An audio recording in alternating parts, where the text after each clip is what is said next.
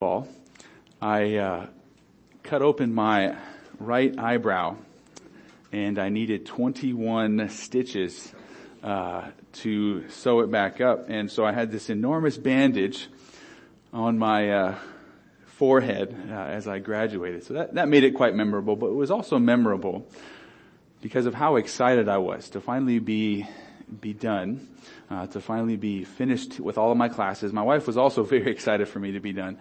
She got her husband back after years of studying. But I remember being so excited to introduce my wife to my seminary professors. I was so excited because she'd been hearing stories about these men for years, about all that I was learning from them, how they were dealing with things in their own pastoral ministry. So she heard all of the good, all of my also complaints about Greek and Hebrew and everything else that comes with seminary.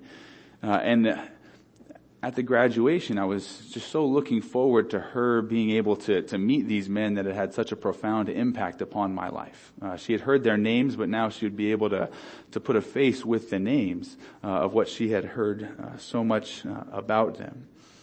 And some of you might be able to identify with that. Have you ever looked forward to introducing two people? Introducing them to one another. Maybe you were excited for your spouse to meet a boss, or like me, for a parent to meet a teacher, or something to that effect, or even just two really good friends that you wanted to get together and have them meet one another. At other times, introductions may be kind of on a business formal scale. Of maybe there can be a mutual benefit of introducing one person to another. And oftentimes introductions can be so important, so encouraging, so exciting. And generally speaking, we are ever more excited to introduce somebody who has made an impact upon our life. I was so excited to introduce my wife to my seminary professors. And as we come to the Gospels, those four Gospel accounts of Matthew, Mark, Luke, and John, we encounter disciples of Christ who couldn't wait, who were so excited to introduce other people to Jesus. This man that they had walked with and followed, learned so much from, and had their lives transformed. They wanted other people to know who he was. So they wrote little mini biographies of Jesus. And as we come to the last of these four Gospels in our New Testament, the Gospel of John, that is exactly what John the Apostle wants to do. He wants to introduce us to a man named Jesus, that he has come to know, that he has come to love, that he has come to follow and to give everything in following him. And but within that, an important question to ask, and kind of the question of the day, is why do we need to be introduced to Jesus? Why do we need to know him? Why is that so important to those who already followed Jesus? And why was it such a important thing to the Apostle John that he would write 21 chapters about Jesus? And as we look at the Gospel of John today, and as we begin to study it, we're going to do things a little bit differently, kind of uniquely. If you look at toward the end of John's Gospel, John chapter 20. I know that we'll get to the beginning next week, but John chapter 20 tells us why John is writing. So if you look, it would be John chapter 20, verses 30 and 31. It says, "Now Jesus did many other signs in the presence of the disciples, which are not written in this book. But these are written so that you may believe that Jesus is the Christ, the Son of God, and that by believing you may have life in his name." That is what John wrote. That is the purpose of his gospel. He wants to introduce us to Jesus because he thinks that this introduction is of the utmost importance. And before we jump into all of that we see in those verses and why John is writing this to us, kind of unfolding that, I want to just pause briefly and look at who this man John is. He never names himself in this gospel. He only refers to himself as the disciple whom Jesus loved. which is pretty amazing, pretty humble to write a gospel and never have your name in it. Which gets kind of confusing because there's a whole bunch of other Johns in this gospel, but none of them are the author, at least those who are named. And as we look at the life of John, he had a brother named James, and they were sons of a man named Zebedee, and they were part of the family business. They were fishermen. And Matthew 4:18-22 shows that they were among the first disciples who were called by Jesus. Now you can turn there if you like, or you can listen. It's at Matthew 4:18 says, while walking by the Sea of Galilee, he, speaking of Jesus, saw two brothers, Simon, who is called Peter, and Andrew, his brother, casting a net into the sea, for they were fishermen.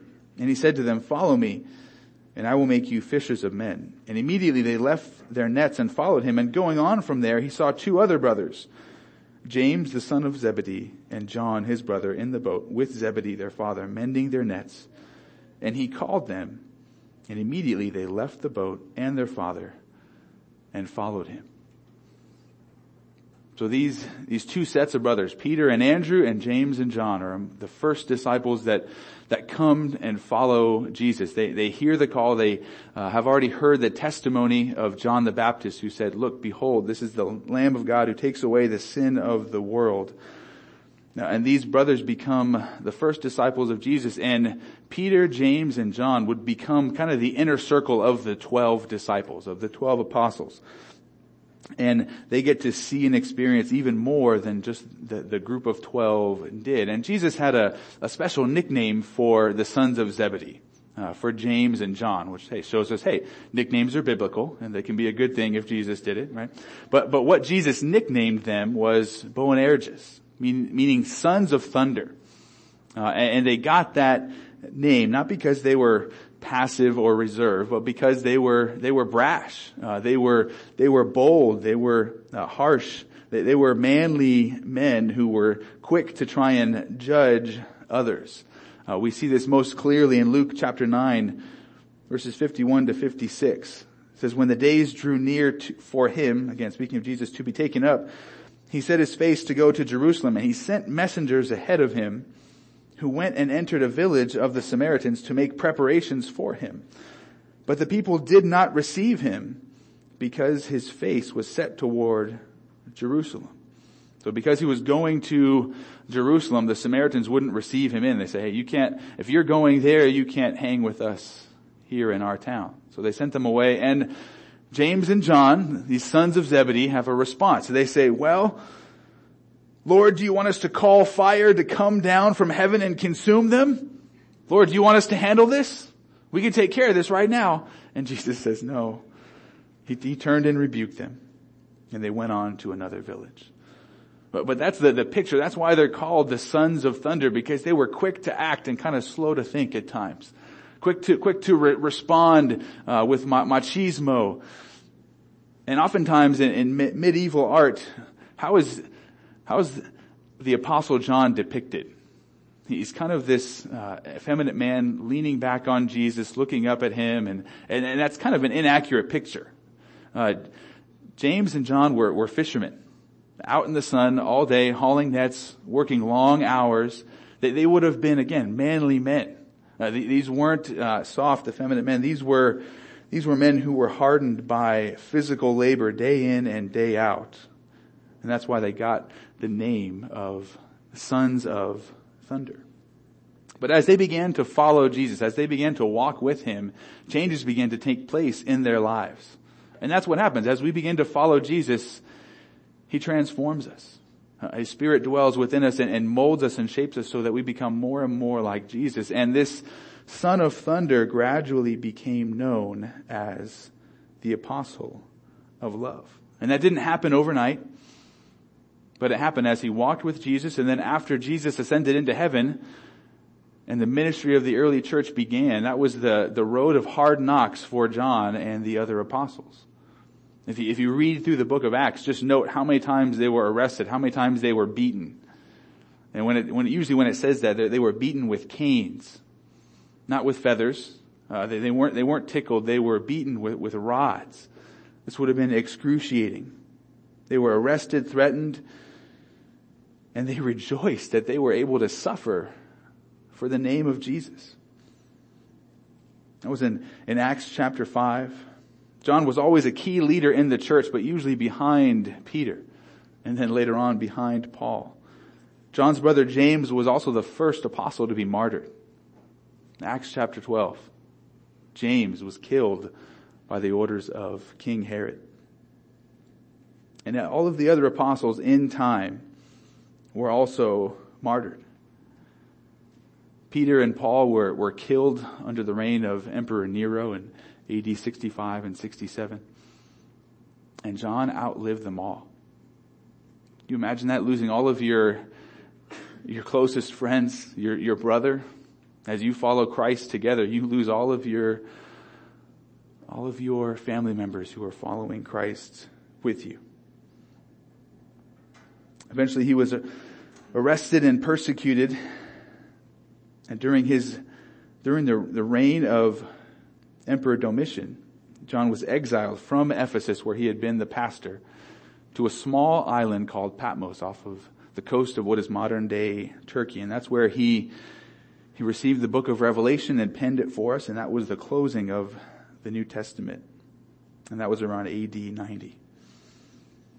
And again, over time, as towards the end of his life, as John was writing the gospel, as he was writing 1st, 2nd, and 3rd John, as he was writing Revelation, if you read those, a key theme in every one of his writings is love. That's why he is known as the Apostle of Love, because he was so transformed by walking with Jesus, suffering in his name. And he went from the Son of Thunder to the Apostle of Love. And love being the distinguishing mark of a Christian. And before John eventually died, he died around AD 90, he penned this gospel account, sometime between probably AD 80 and AD 90. And these verses that we read tell us why he wrote them. Why he wrote these 21 chapters to tell us about Jesus. Why is it so important that John makes this introduction to us? Why is it so important for us to know Jesus? And what we're going to see this morning is he gives two reasons in these verses. Number one, because we must understand who Jesus is if we are going to believe in him. We have to know who he is if we are going to trust in him completely. And then reason number two, because we will have eternal life if we believe in him. Eternity hangs in the balance on what we believe about Jesus, who he is, and what he has done. That's why we begin in these verses rather than in the beginning of John, because we got to understand why John is writing. He wants to make a personal introduction to us, the person of Jesus. Look with me as we just examine this first reason that John gives for making this introduction. First part of verse 30, or all of verse 30. Now Jesus did many other signs in the presence of the disciples, which are not written in this book. So think about that. What we have here in this gospel account are the miracles of Jesus kind of mixed in with the teachings of Jesus. And John says that there were so many other signs that Jesus performed. So many others. And at the end of chapter 21, verse 25, John says, now there were also many other things that Jesus did. Were every one of them to be written, I suppose that the world itself could not contain the books that would be written. He says there were so many things that Jesus has done, but I didn't write about everything that he's done. I've chosen specifically certain miracles, and he's recorded them for us here in this gospel, which goes to show that he's thought about all of this ahead of time. Sometimes we think that the gospel writers are just kind of writing whatever came to mind and they're just throwing it on the page, and then at the end they're like, okay, I'm done. No, every single one of the New Testament authors had a plan before they put pen to parchment. They had an understanding of where they wanted to go, and we see this intentionality in John's gospel that, hey, I'm gonna show signs, miracles that prove who Jesus is and that match up with what he has taught.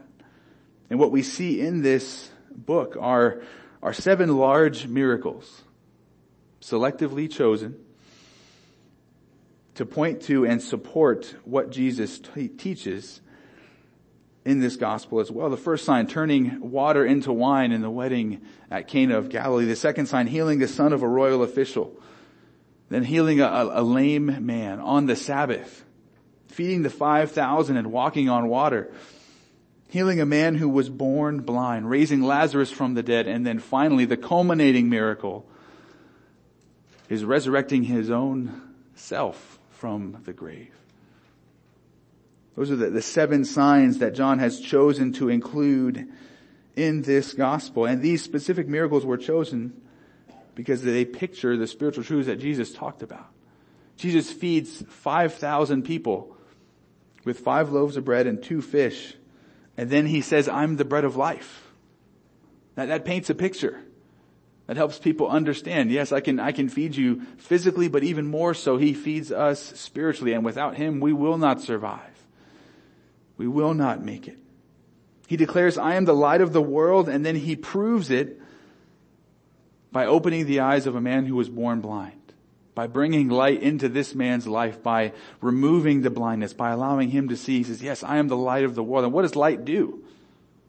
It enables us to see. It enables us to distinguish what is around us. It gives us sight and understanding. What can you know in the dark? Nothing. You're able to find furniture though, as you stumble around, especially if it's been moved and you're not familiar with it. You're able to find that, but Jesus is the light of the world.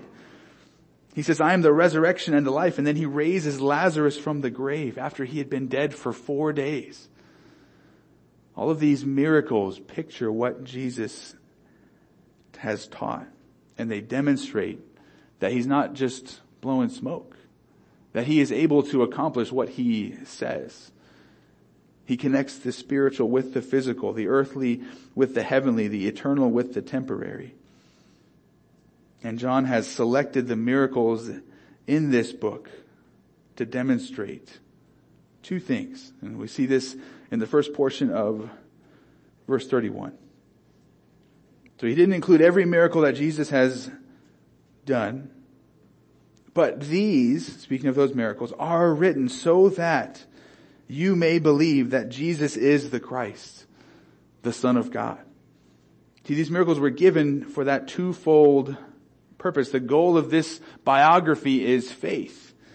The goal of this biography is that John wants us to read this and come to believe in Jesus. And not just a Jesus of our own making, but believe what about Jesus?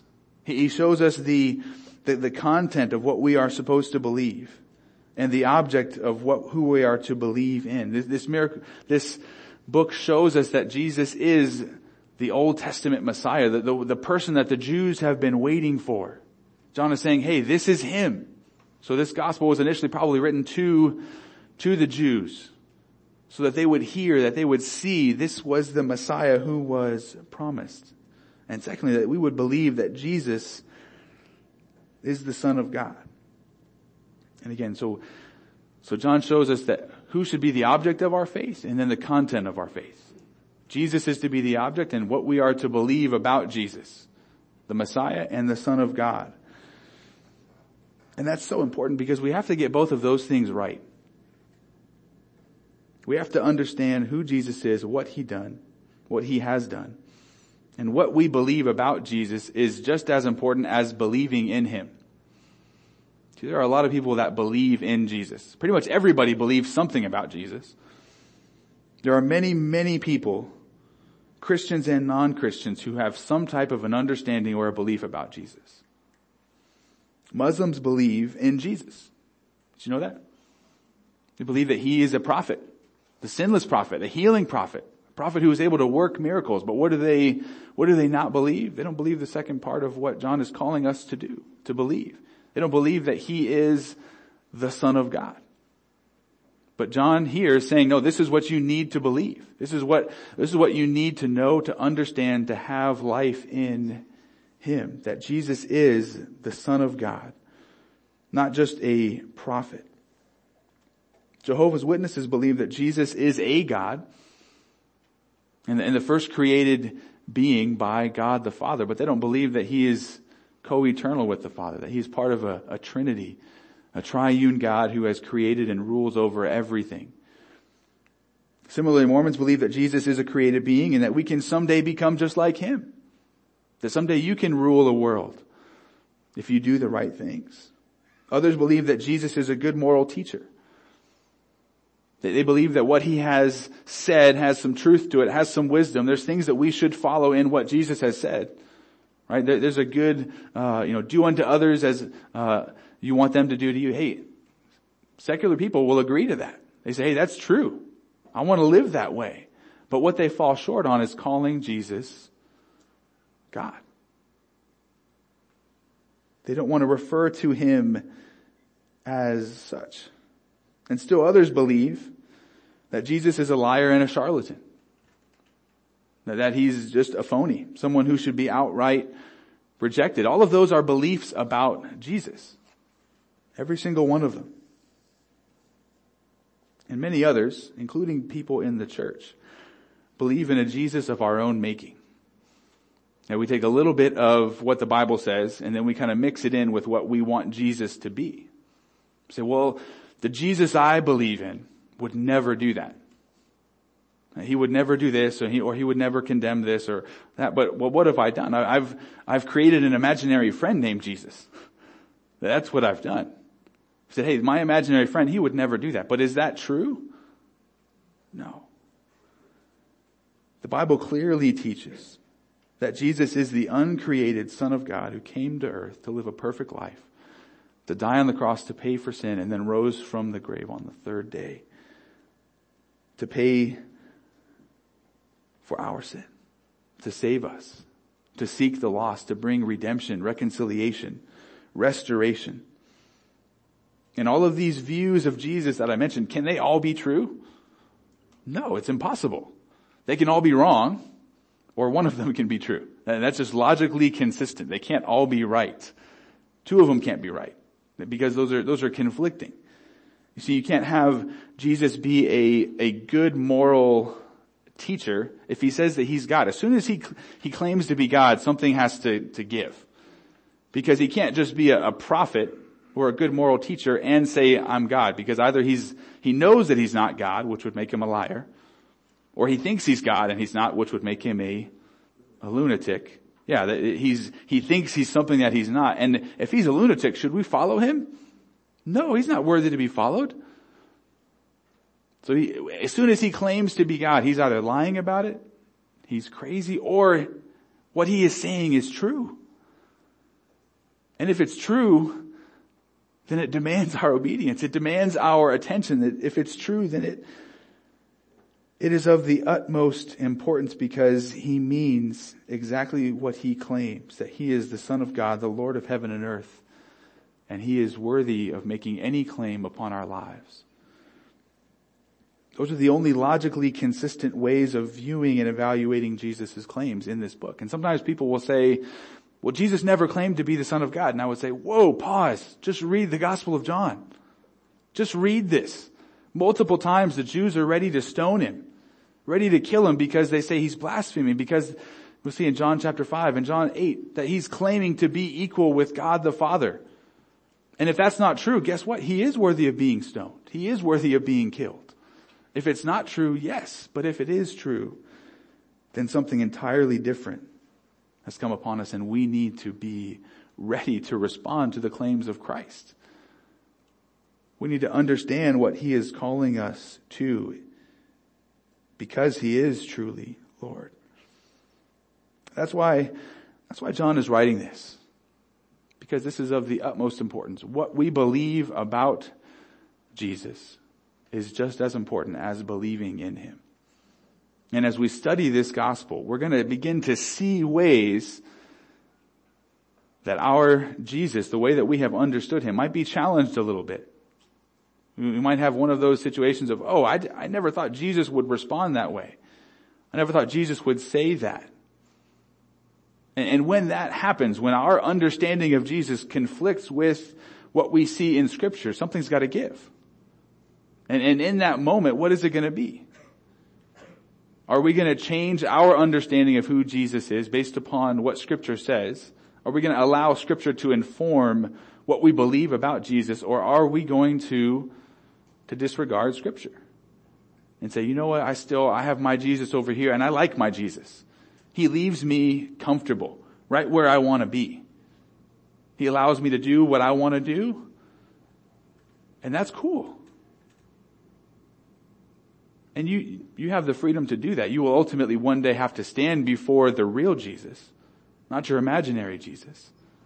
You'll one day have to stand before the Jesus of Scripture, the Jesus that Jesus claims to be, and to give an account to Him for what you have believed about Him, what you have done in response and built upon those beliefs. We will all have to give an account one day for that. For who we have believed in and what we have believed. The object and the content of our faith are so important. And we're going to get to see who Jesus is in this gospel. And that's what I'm so excited about. And may we be convinced ever more so of who He is as we go through Scripture together. That's reason number one that John the Apostle gives of why this is so absolutely important that he introduces us to Jesus. And the second reason that he gives. Reason number two of why this introduction to Jesus is so important, why he's writing this gospel, is because we will have eternal life if we believe in Him. And the truth there we have to keep in mind, if we have the right object of faith, Jesus of Scripture, and the right content of faith, meaning what Scripture says about Him. But if we believe in an imaginary Jesus, that doesn't get us to heaven. That doesn't bring eternal life. If you look at the second part of verse 31, we see that this reason. It says, but these are written so that you may believe that Jesus is the Christ, the Son of God, and that by believing, through the act of believing in the Jesus of Scripture, you may have life in His name. And when he's saying that you may have life, he is speaking of eternal life. Not just life in this age, but life in eternity. And that is the message of the Bible as a whole. The message of all four Gospels, the message of John's Gospel. That is that if we look to Jesus in faith, believing in Him as our only hope for forgiveness, reconciliation, salvation, that we will be saved. We'll see this repeatedly. Let's kind of work our way just briefly through John's Gospel. If you turn with me to John chapter 1. Look at verses 12 and 13. This is where John begins. He's going to lay this foundation of that by believing in Christ, we will have life. We will have forgiveness, reconciliation, salvation, adoption. That's what we will see here. John chapter 1 verse 12. But to all who did receive Him, the concept of believing, all who received Him, who believed in His name, He gave the right to become children of God, who were born not of blood, not of the will of the flesh, nor of the will of man, but of God. When we believe in Jesus, we are adopted into His family. We're no longer spiritual orphans. That's good news. Amen. He brings us into His family, gives us all the blessings of being children and part of His family.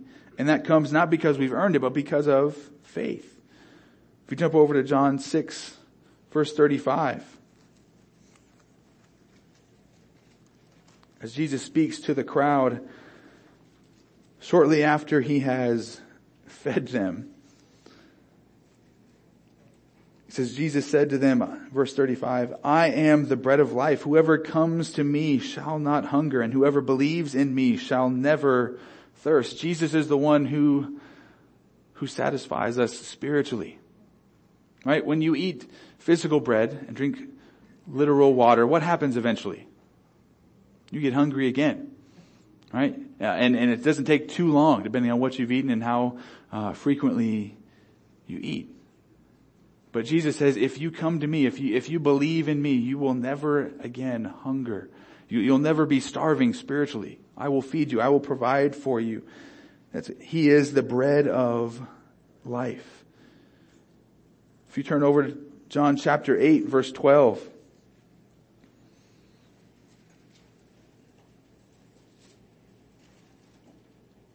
Jesus again spoke to them saying, I am the light of the world. Whoever follows me will not walk in darkness. but will have the light of life. I mentioned earlier about walking in darkness, and I joked about, we find furniture, but truly, what is the experience of walking in darkness? It's not a pleasant experience. It's not.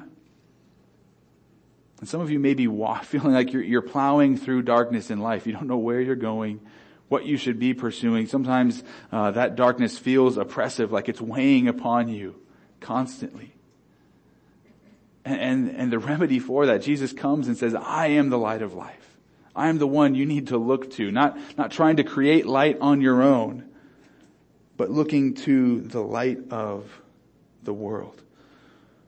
John 14:6, Jesus famously says, I am the way, the truth, and the life, and no one comes to the Father except through me.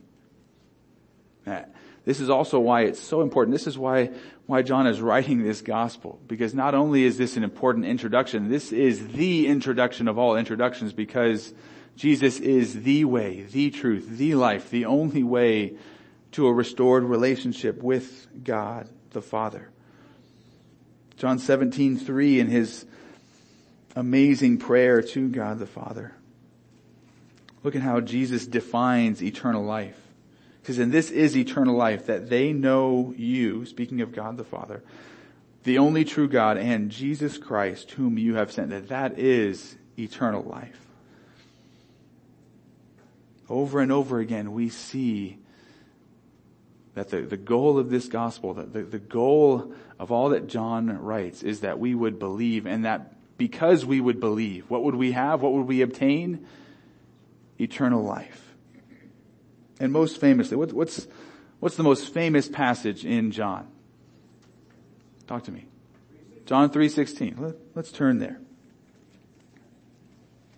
Many of you know John 3:16, but let's begin reading in John 3:14.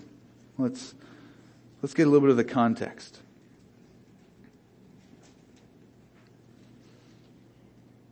Speaking to a Jewish leader named Nicodemus, Jesus says, and as Moses lifted up the serpent in the wilderness, so must the Son of Man be lifted up, that whoever believes in him may have eternal life.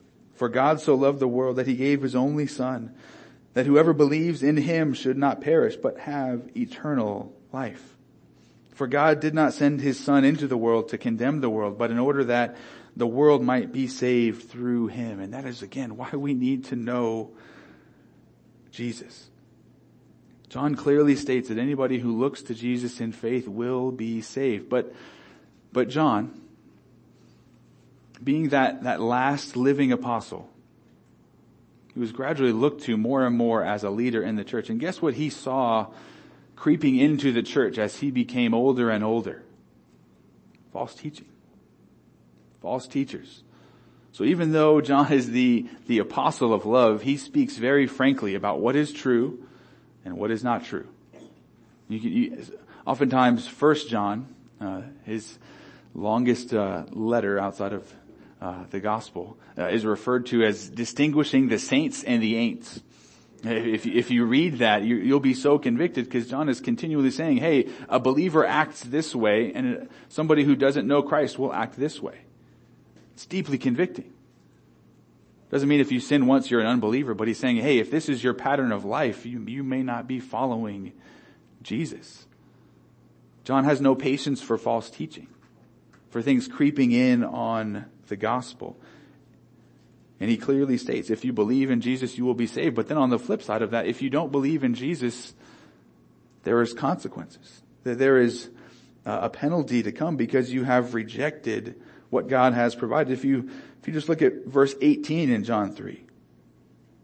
Whoever believes in him is not condemned, but whoever does not believe is condemned already, because he has not believed in the name of the only Son of God. Also 3:36.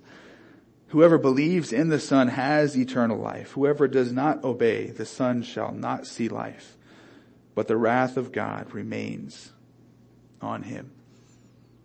What we see in the Gospel of John is that all of us are sinners. All of us have rebelled against our Creator, the God who has given us life and breath and everything. And then we have separated ourselves from God. And then when He provides a way to get back to Him, we have rejected that, rejected Christ. And John says that's why people will be condemned, because the goodness and faithfulness of God has been rejected. And over again, we see in this gospel that there are some who believe without really believing.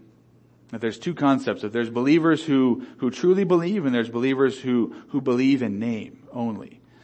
We see that at the end of John chapter 2, it says that there were many who were believing in Jesus. It's kind of a play on words in the Greek. And the English translation says Jesus wasn't entrusting Himself to them, but it's really Jesus didn't believe in them. They believed in Jesus, but He wasn't believing in them. He says, your faith's not genuine. He says, because He knows the heart of man. So all of this urges us to faith. All of this urges us to look to Christ, to trust completely in Him. Our sin is deserving of God's wrath. Our rebellion is worthy of His punishment, but God inspired John to write this gospel to show us a better way. A way to be forgiven. A way to have our sin debt paid for in full. There's a story of an English nobleman named Lord Congleton. He was a devout Christian who, in the 1800s, who had many poor living on his land. And he tried in many ways to share the gospel with them, but he found that it was hard to get them to see and understand and respond to the gospel, this offer of forgiveness, this offer of salvation, if only they would trust in Christ. And so he's thinking about how can I teach them? How can I show them the gospel? And at last he came up with a creative plan and carried it out. And he made up his mind. He gave public notice that on a particular day from 9 o'clock in the morning until noon, he would be in his office, and any one of his parishioners, any one of his tenants on his land, anybody who was poor and troubled by debts could come to him at that time, and he would pay their debts. Say 3 hours this day. He has it posted in multiple places. He signs every single one of the posters, so as it is announced, everybody sees it, and people read it and they talk about it and they wonder about it, but they couldn't tell, well, what do I make of this? What do I make of this offer of forgiveness, this offer to have my debts paid? And at last that day came. And at precisely 9 o'clock, his carriage rode up to his office, and he came with his steward. And he got out and he went into his office, and a crowd of people gather around outside. And some of them are saying, oh, this is a hoax. I don't believe any of this. But the others say, look, that's his lordship's signature. He's guaranteed to do what he has said. And he has always meant what he says. Others say, no, there's got to be a mistake. It can't be true. And they talked on, and no one went in. But then about 11 o'clock, an elderly gentleman who lived with his wife in the poorhouse came along, and he owed some money which he could not pay. And so he came because he had heard about this offer to have your debts paid. And some of his friends tried to persuade him, hey, don't go. You don't know if that's true. You're going to embarrass yourself. He said, no, that's his lordship's name. And I'm sure he would never put his name on anything intended to deceive. So he went in and he spoke with Lord Congleton. He says, here's the bill for what I owe. I'm living in the poorhouse and I'm unable to pay it. And the Lord Congleton said, well, why should I pay your debts? And the elderly gentleman said, I can't give you an answer. But I saw this promise that you would forgive the debts. You would pay the debts of anybody who come. So I came. I had faith in your promise, so I came to ask. Right, said Lord Congleton. He said, steward, write out a check to pay this man's debts. And the elderly gentleman received received this check, he looked at it. He saw that his debt had been paid in full. So excited. He says, thank you. Thank you 1,000 times for your kindness. Now I'm going to go out and I'm going to tell my friends. But then Lord Congleton said, oh, no. Wait. They've got the same promise that you had. And if they can't trust me at my word, then they're not worthy to receive this. And so the elderly gentleman waited in the office for that remaining hour until the clock struck 12. And then he went out waving the check overhead, pronouncing that he had been forgiven, paid in full for the debt that he had owed, that he was unable to pay. He says, 3 cheers for Lord Congleton. Hurrah, hurrah, hurrah. And as Lord Congleton was exiting his office and going back to his carriage, a crowd quickly came and surrounded him. All of them lifting up their debts, waving them, hey, Lord Congleton, here's mine. Here, take mine, and mine, and mine. But he quietly waved his hand and said, my friends, if you had believed my promise and brought your bills in time, they would all have been paid. But you would not trust me. And I can do nothing for you now. See, there is one who would pay our debts for us. Pay them in full. And it cost him dearly. It cost him his life. It cost him his blood. But he was glad to pay it. Not only is he willing to pay our debts, but he is able to heal the broken heart, to give hope to the downcast soul, to give a new beginning to all who believe, to make us a new creation, a new creature, no longer enslaved to sin, but now able to freely serve and love him. And that person is Jesus. See, God has written eternity on our hearts. All of us know that there is something after this life. You ever notice that? Every culture around the world, they all know that there's something after this life. Something happens after we die. We're not sure what, and according to different cultures. But all people know that there's something after this life. Ecclesiastes 3:11 says, God has written eternity on our hearts. And that's why the Apostle John, again, makes this so important. Because again, what we believe about Jesus, just as important as believing in him, and who we believe in, what we believe in, will determine where we spend eternity. And some of you might be here a little skeptical. Say, Thomas, you've laid all of this out, but how do I know that this is true? How can I really trust anything that John the Apostle says? How can I trust that this is true? That this offer is genuine to pay for my debts, to heal me, to give me hope, to restore my soul? Well, it goes back to a little bit of the context of this gospel. So John wrote this sometime between AD 80 and 90. And again, at that point in time, the apostle had already experienced and seen so much suffering. So much. Like I said, all of his fellow apostles had been martyred by the time he had written this. He had lost his own brother. Might have been witness to some of those.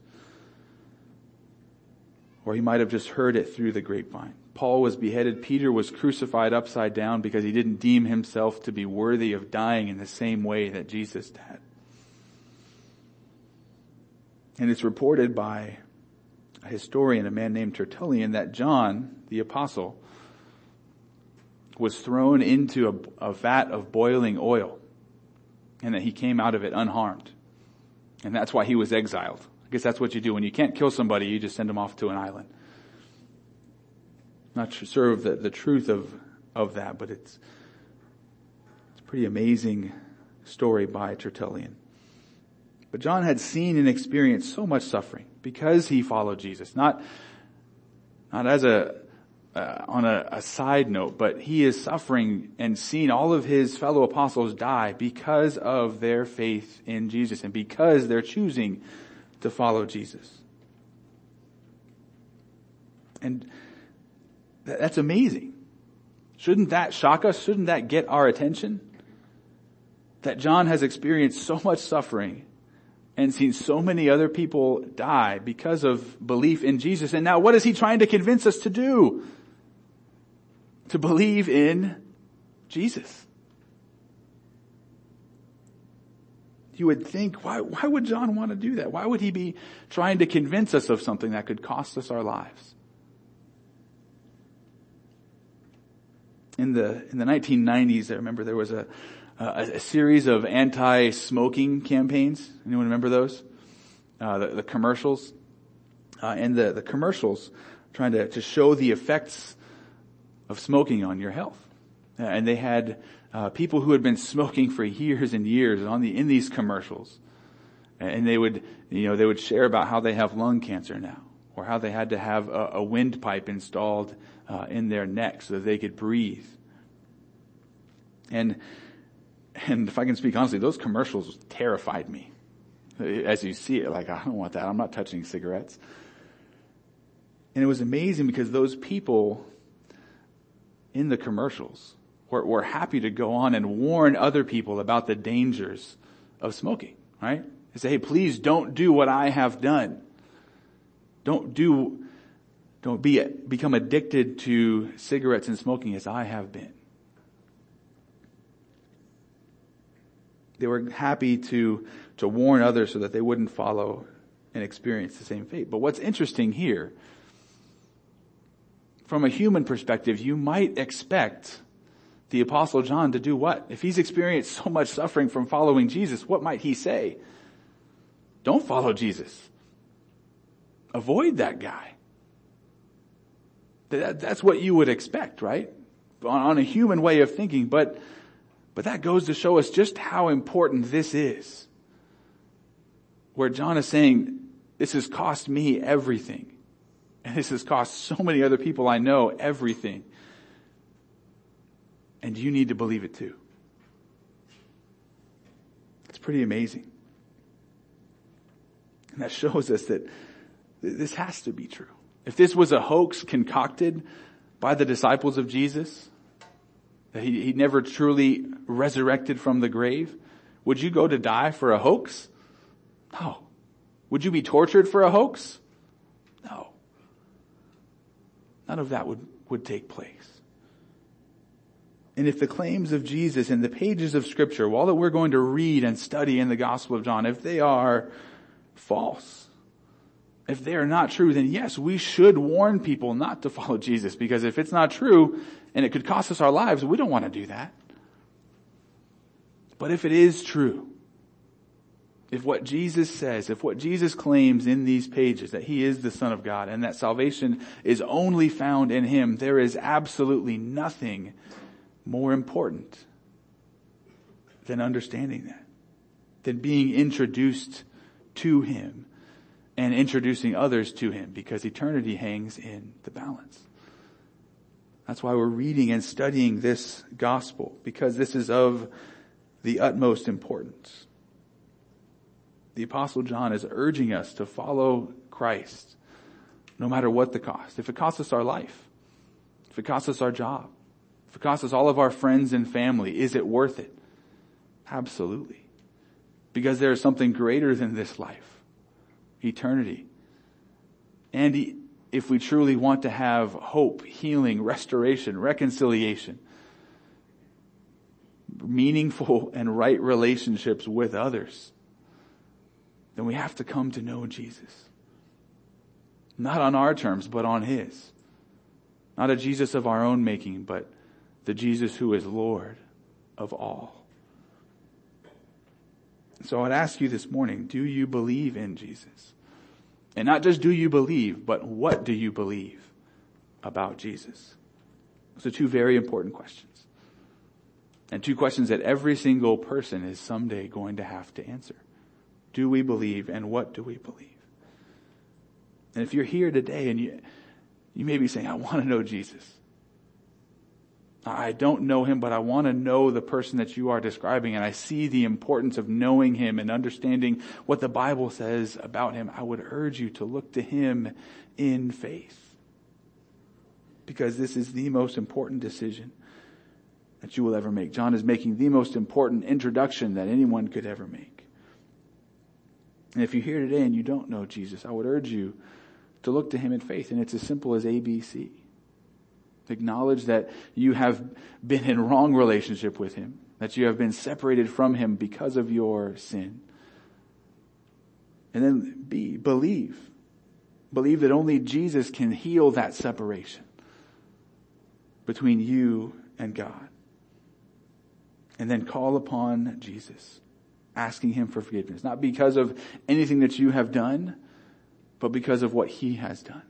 Because of who he is, the Son of God, and his willingness to go to the cross, to pay the penalty for our sins, to rise up from the grave, showing that his sacrifice was accepted, going into heaven, and then, as we'll see in the Gospel of John, that he has now sent his Spirit to dwell in us, to lead us, to guide us in this life, so that we may be healed and have hope in this life and in the life to come.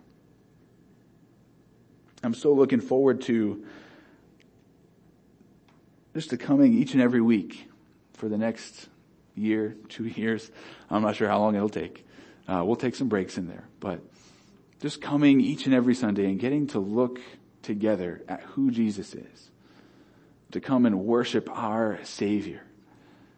It's going to be a sweet time.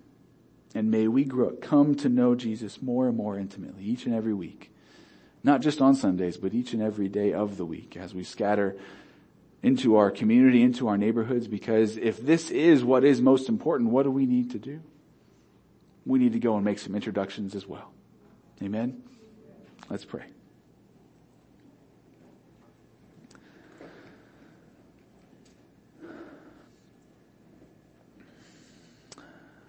Lord Jesus, we come to you, acknowledging that you are who you say you are.